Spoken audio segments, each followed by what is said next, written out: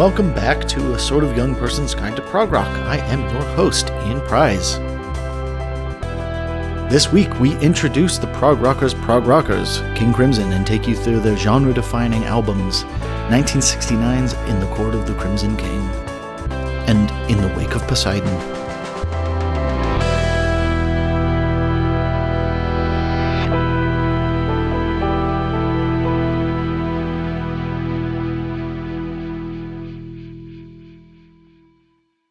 Hello, welcome to A Sort of Young Person's Guide to Prog Rock. I am your host, Ian Prize, and today we are talking King Crimson. So, in the summer of 1967, guitarist Robert Fripp joined with the Giles brothers to form a band, Giles, and Fripp. But it broke up after only one album.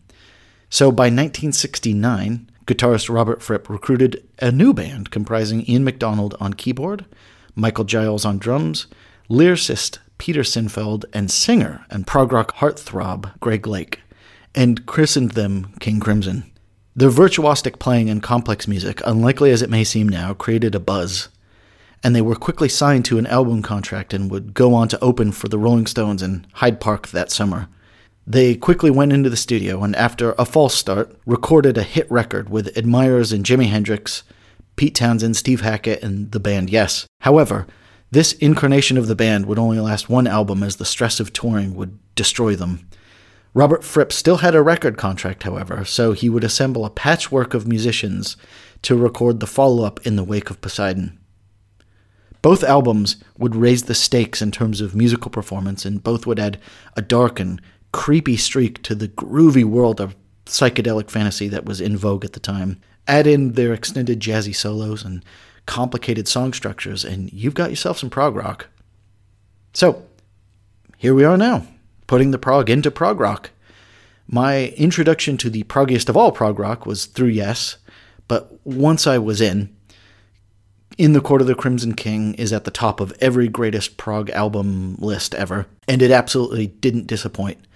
I appreciated it as a masterpiece instantly, but I thought the follow-up, In the Wake of Poseidon, took the bits I liked and took them even further. Now, both albums are in a dead heat, but King Crimson still has the power to amaze and frustrate, so I'm happy we've arrived at them today. So, to discuss King Crimson with me today, I'm joined by President Cuse, Ed Thomas. Hello. Vice President Vermilion, Ryan Robison. Hello there. And Colonel Mustard himself, Brian Gann. G'day.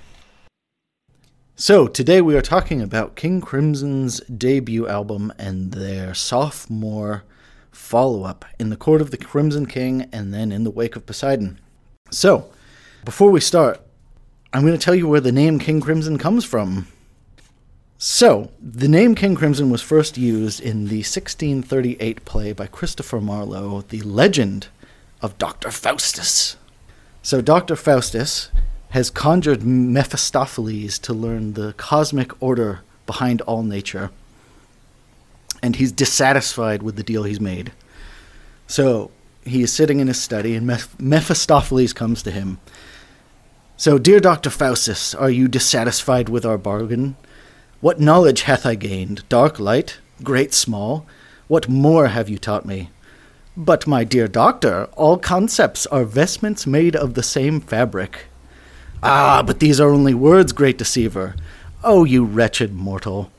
Man was never meant to understand the concepts behind these words.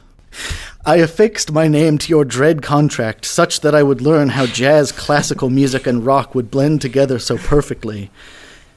But did I not melt your face, bitch? Oh, how unhappy is the man with the Crimson King for a teacher." And actually, the name was just made up by Peter Sinfeld. So that's where King Crimson got their name. Now let's talk about their sweet, sweet music. We will start with our expert in residence, Ryan. Tell me how you came to this album and what your initial thoughts are about it. Oh boy, if I'm the resident expert, we're in trouble. I think this actually goes all the way back to high school. I think this is one of the albums that just happened to be in the CD player of your car. on repeat, usually for a couple weeks. Oh. And that sweet, jazzy, mathy, almost... I'm not going to dunk on this album at all because I genuinely love it, but somewhat initially hard to digest fusion of what they were up to. Man, I think that's where it all began for me. Oh, yeah. So, Brian, how did you feel about this album and how'd you come to it? I think, Ryan and Ian, I think compared to you two, I was not as into King Crimson as like Yes and Pink Floyd back in the day. But I do like it. I think it's King Crimson in general is a little bit too jazzy to me. I read somewhere, and this is always stuck in my head, that prog rock represents moving away from blues-based rock to jazz-based rock, and this you can really feel that. I think King Crimson has a lot of like highs and lows. There's some songs I really like, and some songs I really dislike.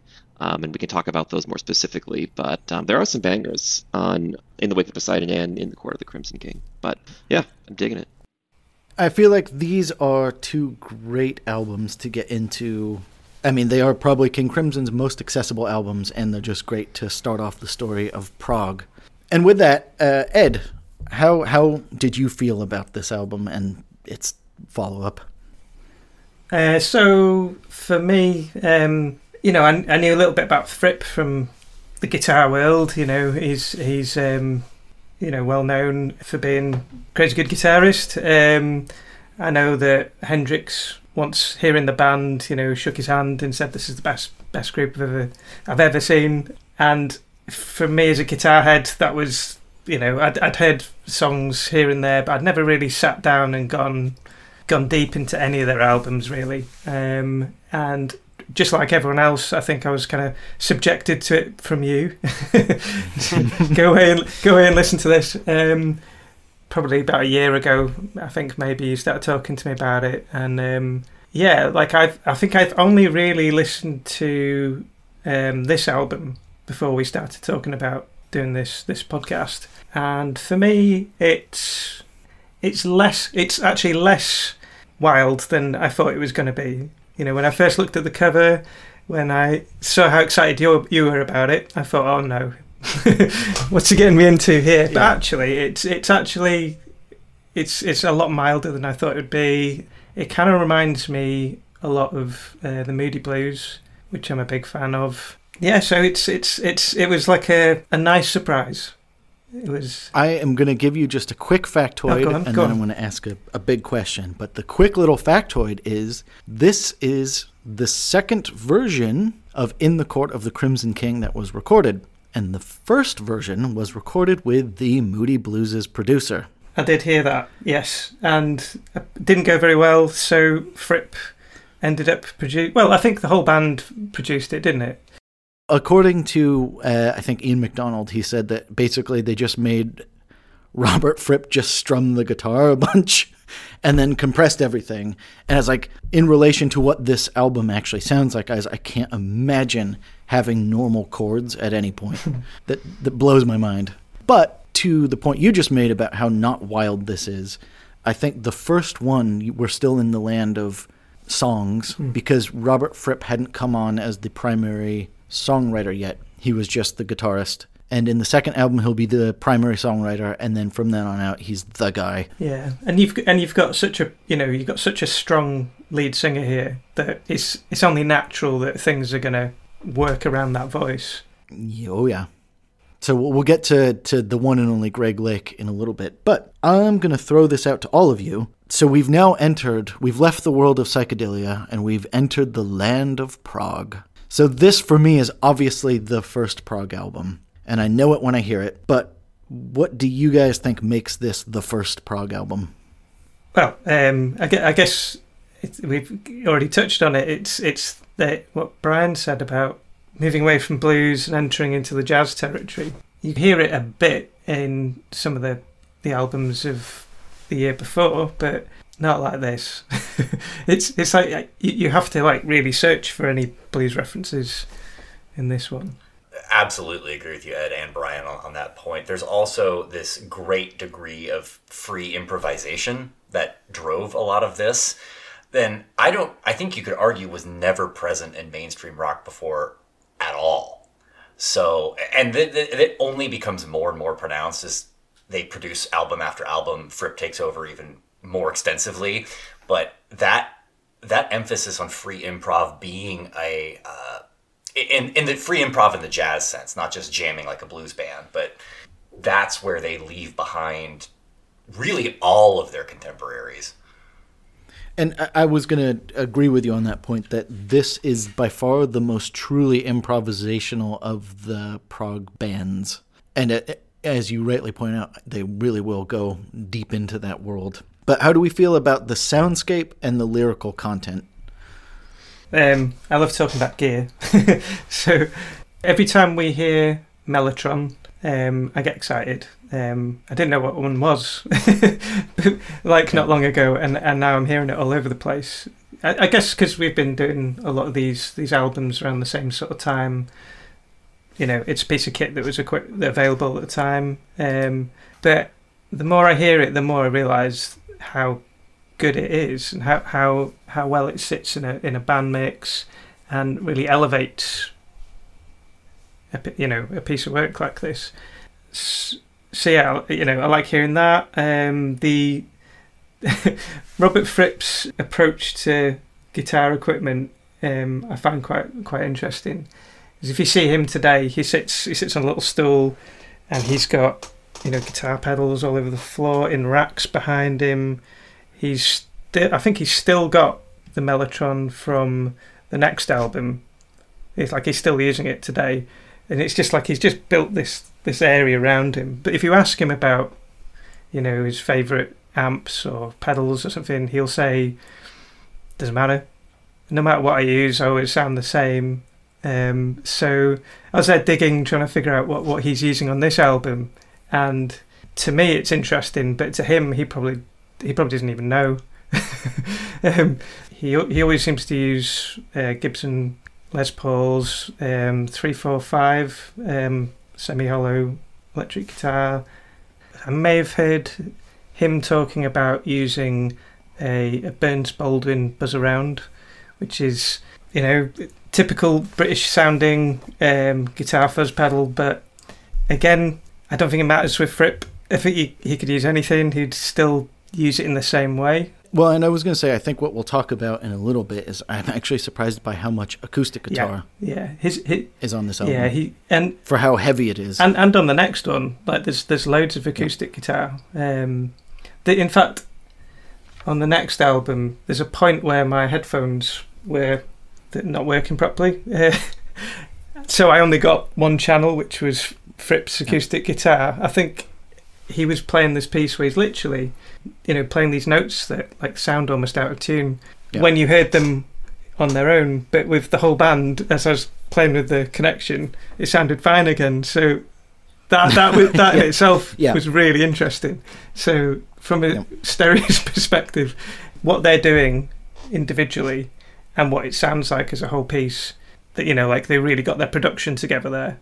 And for them to really have their production together on the first couple of albums is impressive. It really is impressive. It still sounds very fresh. But yeah, like I say, the thing that surprises me about a prog guitarist only using a few bits of gear back then is very interesting. It's all in the playing, Well, Ed, you make this really interesting point about how simple his guitar rig may have been, at least here at the beginning, and how little he decides to overcomplicate that. But on the flip side of things, and you might be able to you might know more about this than I do, but the mellotron is actually infamous, right?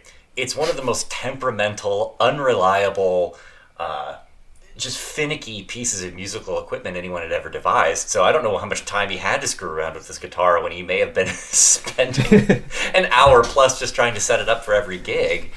Yeah, I get the impression that despite his approach to the gear, he did know what he was doing. I read a passage where he's talking about the building some kind of circuit to take his guitar pedals out of the signal chain when they weren't being used, because he understood how it was sucking the tone out of his instrument when they weren't in use. And I think that's quite a commonly understood thing, and people buy bits of kit to deal with that, but it wasn't then. So I think technically he must have known what he was doing. It was just maybe like a matter of taste. So I wouldn't be surprised if he was working on that mellotron and servicing it a little bit himself and learning a few bits and bobs from getting his hands dirty. Well, was he educated in any kind of mechanical or electrical engineering? Because in another life, my God, that's what he should have been doing. I mean, to be fair to all of this, they broke up in short order on their first tour. So I think maybe none of this was fun for them at all. So for me, this is the first prog album because it's kind of extended song forms.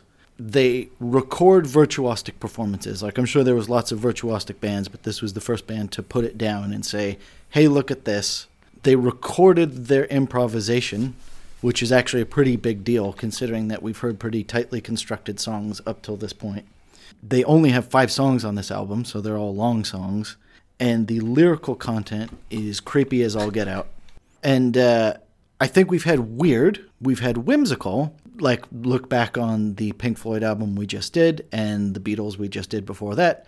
We've definitely had psychedelic lyrics. There is something a little extra about these that points a road to Progville that we're going to be taking from here on out. So this album is absolutely the first prog. It was actually well received. It and then the follow-up in The Wake of Poseidon both hit I think in the top 5 in the UK charts and top 30 in the US charts, which considering that King Crimson would never hit past 30 again in the rest of their career is pretty amazing.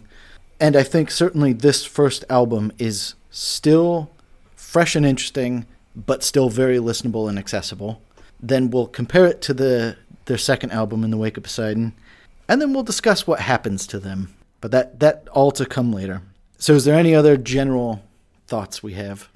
I think to your point, it being the first, I was looking at, their contemporaries, because obviously Yes and Pink Floyd predate them as a band, but I think a lot of what Pink Floyd was doing was more like psychedelic at that, at this point. I mean, I think Metal is really their first true prog rock. That was 71. And then Yes had Yes by Yes, but that was like a lot of covers. And then Time and a Word is 70. And then, the Yes album 71, that's when they're really in their main prog rock form. Just to that point, so I mentioned Bill Bruford earlier. So he saw them perform 21st Century Schizoid Man at the club and just said, oh my goodness, Yes needs to increase their game, which is then what they did for the Yes album, which we'll talk about later. Brian, continue. And to go back to the general sound of the album, I went down the rabbit hole on the mellotron. And, for them, it was actually a relatively new instrument. I mean, I think to us it has, I don't want to say it dated, but it has a vintage feel. Mellotron first came out in 63, so it's only been around for a few years. If you look at like the Moody Blues, various types of prog rock, pop, it was really a defining sound of the 60s and 70s. Totally declined. The original company stopped producing it in the 80s. And then a lot of bands like Oasis and Radiohead in the 90s brought back the popularity, and the original company started manufacturing it again, and it is still being manufactured to this day. You can get a Mellotron M4000 or Mark IV from the original manufacturer. It's hard to figure out what it costs, but because there's like a UK and a US site, but the US site has it for $6,800 US. And if you go to the Facebook page for Street Electronics, there was a post from November 2021 that said John is up to his neck in M4000 orders, services, and restorations. So it sounds like things are going great. And if you want to learn more, their email address is tronbros@aol.com. I am delighted by this. That's amazing. I can't believe that it's still in production by the same people. That's incredible. Frankly, because it's such a pain in the ass instrument, I imagine, if you've got the actual tape loops. But well, Robert Fripp has one of the most famous quotes about this ever, in that tuning a mellotron doesn't. Nice. It's funny, isn't it? Sometimes it doesn't matter if something's impractical or it doesn't. There's a lot of upkeep on it. If it sounds sonically right for a band, then people just want it. Maybe it's one of those, when you just associate it with albums you love. That's why. I mean, it's a period we all love. I mean, I think anyone who likes rock music starts somewhere with like Sgt. Pepper's or something, and you're like, ooh, that kind of creepy strings but just off sound is so lovely. And I think, actually the corollary now is, I think, for me, 80s music sounds so like harsh and stupid. But The Weeknd and Dua Lipa brought back a lot of the sonic elements of the 80s and put that in their popular music. And I think it's just like, if you love that, it's a sound that reminds you of bright colors and fun times. And I think for me, the mellotron reminds me of psychedelic times that I was not born for. It takes you to a place, blah, blah, blah, blah, blah. So were I to be making this type of music, you're goddamn right I'd want a mellotron.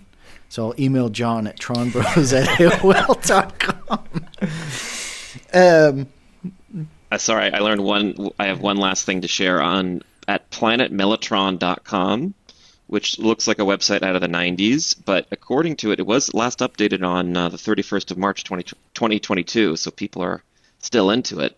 Two of the famous, what the website describes as oddball owners, which I have to share. One was apparently Princess Margaret had a Mark II, and then my personal favorite oddball owner, L. Ron Hubbard. And there's a picture of L. Ron Hubbard with a mellotron. That's cool. I'm legitimately surprised he didn't try and turn that into some sort of treatment methodology in Dianetics somehow. I mean, the mellotron at exactly the right frequency would somehow get your thetans right. He looks the type. Quickly enjoy. Oh, Jesus Christ, he's working it. So we have got L. Ron Hubbard in the Rick Wakeman position, wearing what's that? A waistcoat and it's like a blue velvet polo, playing two mellotrons. So that's what Brian has just showed us. God, what a look! I mean, maybe he could throw down. I mean, he looks like he's handling multiple parts. So. Oh my God, I don't want to derail the podcast, but Ian, if you were saying he's in the Rick Wakeman position, I think this photo is even more. I don't know. I think we're going to derail this because I could talk about this Jesus forever. Christ. But... Okay. All right, one last one, and then we're going to actually talk about it. Those lapels are the size of his head. Okay, so we have L. Ron Hubbard now in a leisure suit playing 5 mellotrons. Oh, yes.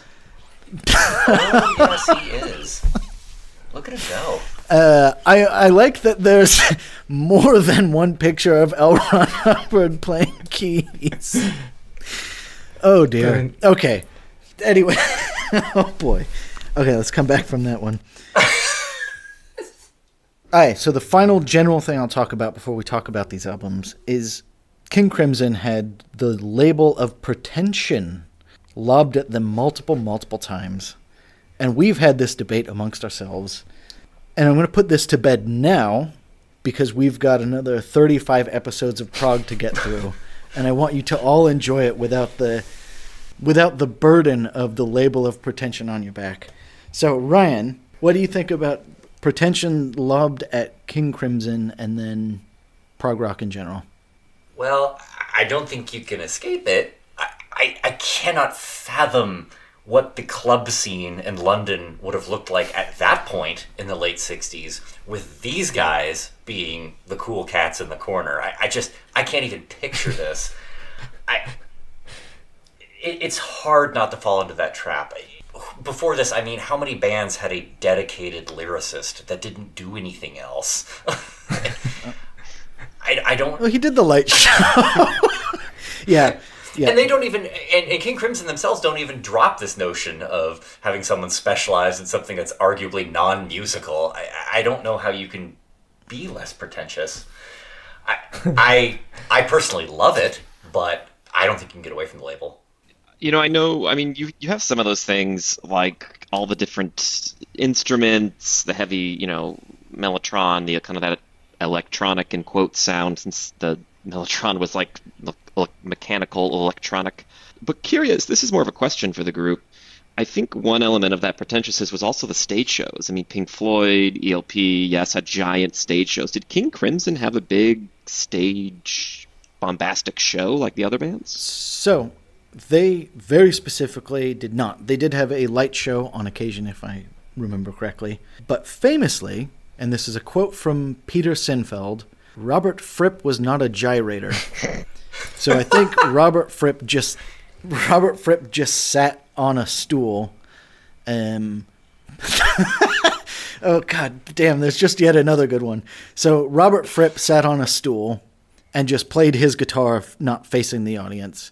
And when Greg Lake said, "Robert, you look like a mushroom," Robert Fripp said, "The mushroom is a symbol of fertility in many cultures." So I'm not sure how visually interesting a King Crimson show was. But it's like, I also feel like, imagine all of this stuff going on sonically, and then you also have to watch, like, you know, like Ian Anderson tap dance with a flute. I'd feel like that would be too much, and I feel like you, as a prog band, you get to pick one. Like, you play too much music, or you do too much leotards, and you make your choice. Fripp himself, sure, maybe he wants to sit in the corner there and noodle on. But King Crimson, they, as much as you want to say it, they're not immune to it. They don't really do it during this iteration of themselves, but I'm thinking of later when J.B. Muir comes to join the band. He's known for running around stage, doing lots of non-musical things, banging on pots and pans, smashing blood capsules on himself. They're not immune to this. Obviously, prog has a lot of personalities. For the most part, including King Crimson, I think it was a bunch of music nerds who couldn't have done anything else. And I think to that point, you're only pretentious if you're pretending, and I think they were just who they were. I think the one and only really, really big exception to this is Greg Lake. And Greg Lake, as we'll talk about in later episodes, he loved himself a fur coat, he loved himself a Persian rug, he loved himself a spa trip in Japan. Then again, I guess he is who he is. Yeah, and like you say, it's you know, if someone is putting up a pretense, then yeah, that's pretentious. Yep. But that's just the guy. That's just the guy. And you know, I think if people are doing something musically in order to be perceived in a certain way, then yeah, they're being pretentious. But I don't feel that. I feel like these, you know, this is just the way they play. It's just what turns them on. That's just how they get down. Simple as that. How they are. Yeah. And I was going to say, I think this was within them. They just needed to express this weird music. I hope we have avoided this as a friend group of prog lovers. But I could definitely see this being a type of music that's very, very prone to gatekeeping. And, like, you don't really understand prog unless you like Islands or Lizard. And, yeah, I could imagine this being a very gatekeeping type of genre. So my message to you, whoever's out there listening, is we want you all, and we hope that you enjoy this music, and we don't care who you are, and that you probably won't like the rest of it. I was going to say, that sounds like the least prog thing anyone's ever said. I mean, people better not be gatekeeping with prog rock. There's no one on the other side of the gate. I mean, I don't think we're really. Yes. I don't think we're beating back people to come in. I mean, no, I was going to say we need you. It's actually pretty lonely in here. In fact, we've left the gate open for a while, just no one showed up. Okay, so my one and only final point about this album, and I guess early King Crimson in general, let's take our minds back to 1969. This, I feel like, would have been very intense music. As in, like, I think the reason this became the first of a new genre is actually, man, this must have been really unusual to hear. Because I was trying to think about what else was going on in 1969. And I guess, like, the Beatles had entered their soulful groovy phase. I guess there must have been a bunch of, like, post-Beatles bands kind of also being groovy. And this is aggressive as all get out, and improvisational as all get out, with these creepy kind of mysterious lyrics. So I feel like this would have been a very exciting album, almost punkish. And with that, we start with the first album, In the Court of the Crimson King, and we start with 21st Century Schizoid Man. And this is a good as place as any to talk about the album cover, which features the 21st Century Schizoid Man. The album cover was painted by Barry Godber, a computer programmer friend of Greg Sinfield's. And he also did the interior cover, which features a moon with fangs, which is King Crimson himself. So he did both of these. I had never actually seen the interior picture till researching this podcast. It's pretty wild. Yeah, these colors with their like the blues and the reds and like just the really close up screaming face. Again, this is not Magical Mystery Tour. I know the guy who painted it was literally, that's his own face in the mirror, isn't it? It's a self-portrait. Oh, there you go. Well, it takes a certain kind. I mean, I think we all have to remember what computer programmer would have meant in 1969. And like down in the basement with his little punch cards. But there's nothing on there either. There's nothing. There's no name of the band. There's no name of the album. There's nothing. You know, that idea that someone's got a route into it to find out what's going on, and yeah, you're kind of drawn in. Oh, yeah, if you see that on the shelf at the record store, that's going to get your attention immediately. And the question is going to be, what in blazes is that? And what in blazes is this? So this song, 21st Century Schizoid Man, is Peter Sinfield's rhapsody about, he says the Vietnam War, but in a general sense about the manic-inducing life of being a 21st century schizoid man. And then they brought it to life with this insane riff. I was going to say the lyrics themselves are somewhat schizophrenic in how they're presented, and I can imagine Peter Sinfield left to his own devices trying to write these things, but ends up being heard in places you really would not expect later too, because I know I've made references to this in other episodes, and Ian, you actually might be more apropos than you think by calling this somewhat proto-punk, because later on in the 1990s, our friend Brett Gurewitz of Bad Religion names a record label after Epitaph, which is actually another track from here, but then also makes an homage to the song in their 1990, oh god, what year? 21st Century Digital Boy. So, a skate punk band from the 1990s forms a record label, names it after a King Crimson song, and makes reference to these lyrics some 30-odd years later. I wonder how many people within their genre got that.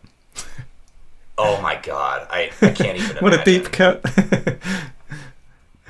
Well, I think, so we'll talk about this in a future King Crimson episode, but one of Kurt Cobain's favorite albums will be King Crimson's Red.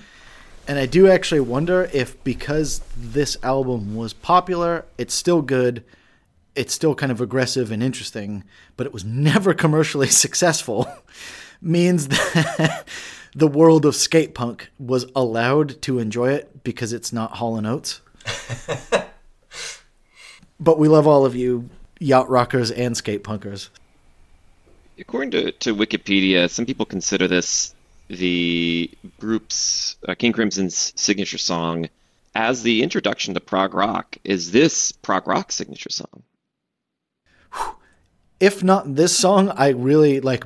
We'll talk about Roundabout in a future episode by Yes, but it's got to be this or Roundabout. And I think both of them have crazy psychedelic lyrics or fantastical lyrics, and then very intricate instrumentation. And probably the two most signature voices of prog rock, Greg Lake in King Crimson and John Anderson of Yes. So I'd say those two would, for me, vie to be the most proggy of the prog songs. I think that's a great question. That is a great question. I think it's, for me, the one track that really stands out in this one is the title track as being proggy, the most proggy bit of the album. So that's the one that comes to mind now. But yeah, that's a really interesting idea, isn't it? signature song of the most proggiest band. Well, if you think about the way it just jumps on the stage at you, you immediately you get horns, you get jazz drumming, which arguably, Ian, you made an interesting comment there about how, you don't know how they recorded it to get it to sound so precise, but it's a forebear to what almost you start to hear in like the speed metal of the 2000s and that kind of drum work. Like it's starting here. So if you think about how shocking and strange this must have been at the time, then yeah, I could see this being like, welcome to Prague, everyone, buckle up. You know, it's funny to think about the song as a Vietnam protest song, because the way my brain works is I don't really follow lyrics very well when I'm just listening to music, and I've heard the song a ton of times. And I was researching the podcast, and I read like, oh, this is a protest against Vietnam, and I was thinking, what? And then as I'm listening to the song again, reading the lyrics, I totally missed the line, politician's funeral pyre, innocents raped by napalm fire. I'm like, oh, got it. But like when we think about like Vietnam protest music, you have, you know, Fortunate Son, For What It's Worth. Like why isn't this song playing when we watch Vietnam movies, like as the helicopters come in, just all the jazz and just maybe they will now. It's just not the friendly face of the protest the same way Strawberry Alarm Clock was. I don't know. Are there any other Prague protest songs? Why, Brian, I'm so glad you asked. So the other famous Prague protest song, so we'll talk about 3 in future episodes, but we have I've Seen All Good People, which is about Vietnam. Oh. Yours is No Disgrace, which is about Vietnam. Really? And then we have got Long Distance Runaround. What? Long Distance Runaround, which is about the Kent, Ohio shootings. So it was that and Neil Young's Ohio. Oh, hold on. Ian, you've already been completely full of it once this episode. No. We'll talk about this in a future episode. I'm going to hold off until we talk about Yes is Fragile. But yes, put that in the back of your minds that we'll be talking about Yes's extensive combination of Vietnam protest songs and lyrics about bluebirds.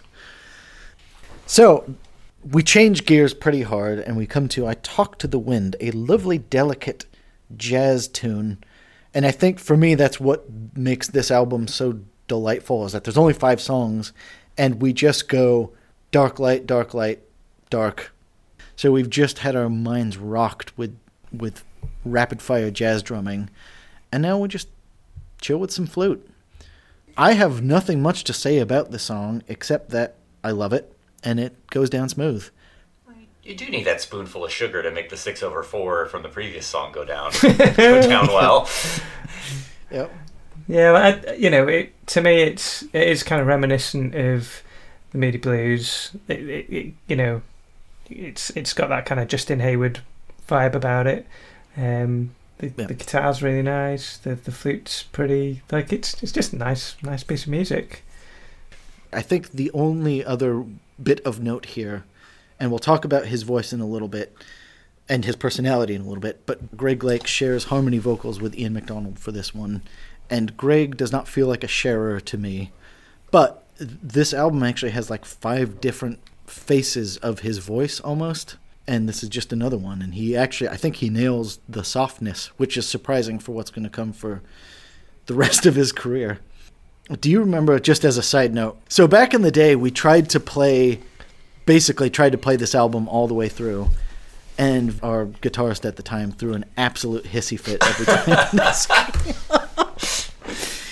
I actually imagine it must have been jarring even for them, where they've just done like this crazy jazz explosion and then flutes. But what are you? Well, to be fair, he hated all of it, but it stands out as a song that could have been written by a different band. It was. Oh, was it? Oh, yeah, that's right. It's from their previous. So what gives this album its very listenable quality relative to the rest of King Crimson is that this will be a very Ian MacDonald affair. Robert Fripp hadn't become the primary songwriter yet. So these are all very melodic songs and very beautiful songs. So that could have been the sound of King Crimson. Yes, Whoa. and then we were robbed of that and given jazz metal instead. Cool. For those who really enjoyed this song, Ian MacDonald and Michael Giles would go on to form MacDonald and Giles and do an album that was more like this. So, for those who enjoyed this, there is an album for you. So, we come then to Epitaph, which is Peter Sinfeld's Meditation on Nuclear War, and Greg Lake's Apotheosis. So this is where the mellotron really kicks in full gear. And I guess I'll just start with Greg Lake's voice. So we'll get into it more when we talk about ELP, the band he would go on to form. But what do we feel about Greg Lake's voice? What does it bring to this project? This is, I think, where he starts to get into that almost stage persona where, ELP, we all talked about how it starts to almost feel like something that could be on a Broadway stage. And that quality to his voice, I think it starts here. Albeit, it'd be unintentionally hilarious to have this song as part of any sort of stage musical. But I think it's absolutely part of stage musical would be ridiculous. But as part of a epic arena stage show, oh, baby. And actually, we'll probably talk about this further in ELP episodes, but I think this is one as well where this would absolutely blow up off a stage. Like, they would only be playing small clubs at this stage in their career, and I can't imagine this song in the context of a small club. And I feel like it's so epic. This is the high that Greg Lake will chase for the rest of his career. He'll chase that dragon forever. He chases that dragon forever. And this is the moment where, I feel like swap out mellotron for soaring organ and you have ELP, but this, swelling oomph in the background, and then Greg Lake just singing his little choir boy heart out in the middle there. What a moment. Yeah, he's got such an epic voice, isn't he? And actually, the song is so epic. I was hard-pressed to think of another band that would do this again. I feel like Muse must have done this. Swap out mellotron for bombastic synth, and you must have Muse somewhere. But, it's such an unabashedly epic song. I love this song. I wish, to be honest, I wish more ELP was like this, because I think it's a great demonstration of Greg Lake's vocals and what's possible. Also, it's very much the mellotron song, and it's a great way to end, because this is the last song on side one of the album, so this is kind of the end before you flip it over. Yeah, it's always good to take that into context when you're listening to records. What are you doing before you walk over to the record player to flip that over? That natural break, and yeah, it's when you think about this album from that perspective, it is actually a really well put together journey that you're taking on. The idea of an album in the UK is a bit weird still. In America, people are making albums, but in the UK, people are still they still got that idea of single records. Maybe this is the shift after Sgt. Pepper's was that it was okay to do albums. People would buy full albums and not just the single. You could argue that literally is what prog is. Yeah. It's that shift from singles to albums, and people learning how to actually make an album. And I think this is an example of someone who's nailed it. Well, I have a question for those who probably know this better than I do. This is part of history I'm kind of ignorant of. But so at this point in the US, FM radio is where you can go to hear the far out weird stuff and some things way more experimental, I suppose, at least by those standards. But did that really have the same sort of format and connotation in the UK? Did FM radio really mean the same thing over there? Oh God, no. So in the UK, everything was kind of centralised. So you what you did have is you had people operating pirate radio, right. And there's the famous Radio Caroline, which was broadcast off a boat. So it wasn't on the UK mainland, so they were able to play what they wanted. So that's something worth looking into. But for mainland listeners. It's the Beebs and nothing else. It was only sea shanties, by the way. If you're Yeah. Basically, yeah. It was not regulated, but it was tame, and there was a schedule people stuck to, and that was it. We were fed gruel basically. Yeah, because I guess you don't have people like John Peel doing their thing until a little bit later, right? As far as DJs go. He's someone. I think he was on Radio Caroline actually, but I'm not too sure on that. But yeah, it kind of explains why music evolved the way it did in the UK. People were like really hungry to hear something different, so they were getting these blues records straight off the boat that were not being sold in America and being sold in the UK instead. Like people that so that's kind of where that British blues thing comes from. People being starved of anything interesting, basically. And then you get the mod culture who loves their American R&B and American blues, and so yeah. So you've just experienced Epitaph. We've taken you to the height of emotion, and then we flip the album to Moonchild. So I will say the one thing, I am glad that all 5 songs have kind of a different vibe to them. I would say they did a pretty good job of making each of these songs feel different. And as I said before, I think Greg gets to sing differently. I absolutely love the first 3 minutes of the song. And then, as everyone who's heard the song will know, it devolves for another 9 minutes into atmospheric jams. Here comes the free improv! Here comes that sweet, sweet free improv. Now, I will not and cannot defend the subsequent 8 minutes. I do love the first minute of the jamming because there's a little bit of like vibraphone, a little bit of doodly-doo guitars, and it really, like, you've had this pretty cool little song, and then it just melts into this. And I actually would love if they just had this beautiful little outro of vibes and guitar fading away into the next song on this album. But they don't, and they give us 8 more minutes of pure noodling. I think this is where, Ian, to take it back to your previous comments about pretension, this is where it goes off, because maybe I'll try and define it here as self-indulgence. Because if you can imagine this, though, our little 8 minutes of tinkling and sprinkling, like, that was probably really fun if you were them. Yeah. Fun for no one else. Well, I forget who said this, but the person holding the drill is the only person not annoyed by it. That's perfect. That's absolutely perfect.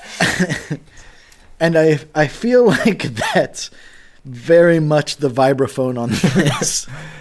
Yeah, that is so true. However, if people didn't do that, if they censored themselves and were thinking about, who's listening, we wouldn't have a load of other stuff. I think, it's really important that they are that free and they are that able to just go, check this out. It's part and parcel of who they are, isn't it?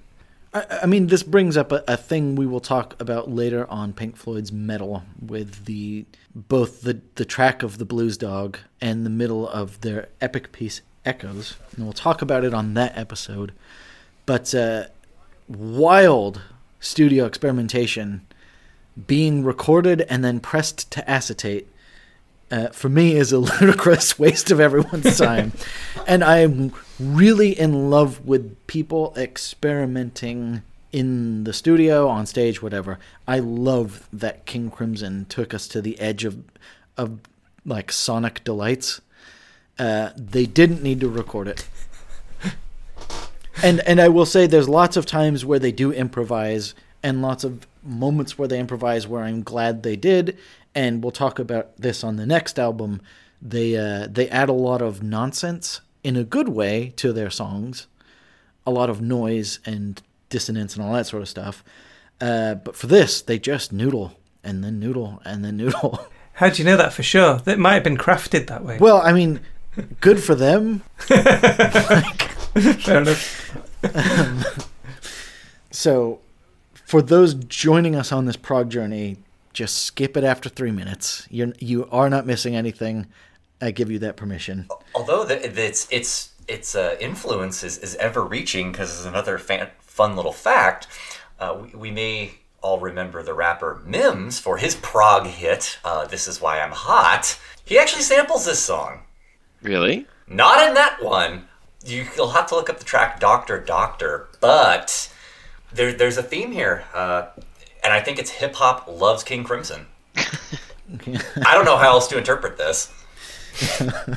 So we haven't discussed it until now, but every song on this album, other than Epitaph, has like sections or like so the first is The Dream, which is I think the section I really like. I think most of it sounds like we like the first 3 minutes, and then The Illusion is just the improv nonsense, the doodling. But it is kind of nice because when I really broke it up when I was researching this or getting ready for this podcast, I did actually really end up liking that first couple sections of Moonchild. I was disappointed to learn this was not released as a single. Normally, I hate when studios meddle and ruin, prog rock songs. This would be the one where I'd love if they're just like, let's just cut that out, and this would be this could be a good B-side to 21st Century Schizoid Man or something like that. But there was only one single, and it was In the Court of the Crimson King.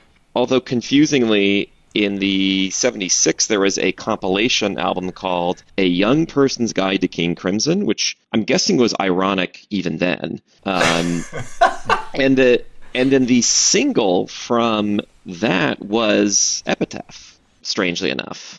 And the B-side was 21st Century Schizoid Man, which was a very interesting choice, if you think about it. I remember when I first heard this record thinking that there were more tracks on here than there actually are. So I must have zoned out and chopped some of them up. Somewhere in the 9 minutes. Two things. When I first heard Moonchild, I actually was wondering if it had any relation to the Aleister Crowley novel called Moonchild. So Crowley wrote novels in addition to his magical guides, but I could not confirm any connection. Second is this song was actually used in a movie called Buffalo 66, directed by the somewhat infamous Vincent Gallo. And there is a scene in the movie where Christina Ricci tap dances in a bowling alley to this song, which when I heard that, I was like, this is going to be this is going to be a disaster. And it kind of works. It kind of works. I'll send the link out later, but wait, do they add in Jesus Christ? Because I'm imagining the tapping would be like once every second. Like it's not that fast of a song. Yeah, but if you picture her just dressed as Wednesday Addams, it works. Yeah, just shuffling. I mean, I would describe it as Vincent Gallo doing his best, like, David Lynch impression. I've never seen the movie, I'll be perfectly honest. I just watched this scene. It's on YouTube. But I'm telling you, there's something about it that works. I don't know the context of the scene. I don't know anything about the movie. But it works. It's hard to describe. But look it up on Buffalo 66 Moonchild. It's very easy to find. And what was the Aleister Crowley factoid you had there? Oh, I was wondering, well, Aleister Crowley wrote a novel, like a fictional novel called Moonchild, and I was wondering if there's any relation to this album, but I could not confirm or deny that. Because I was going to say they do write another song that's based on his book Anal Magic. Was that on Red? I forgot.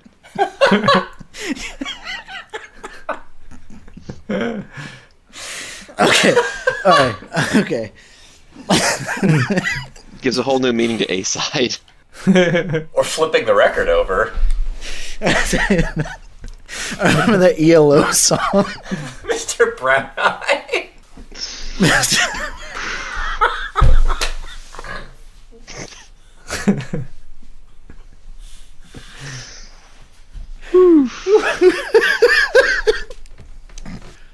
Okay. Fabulous. Okay. Wonderful. Children.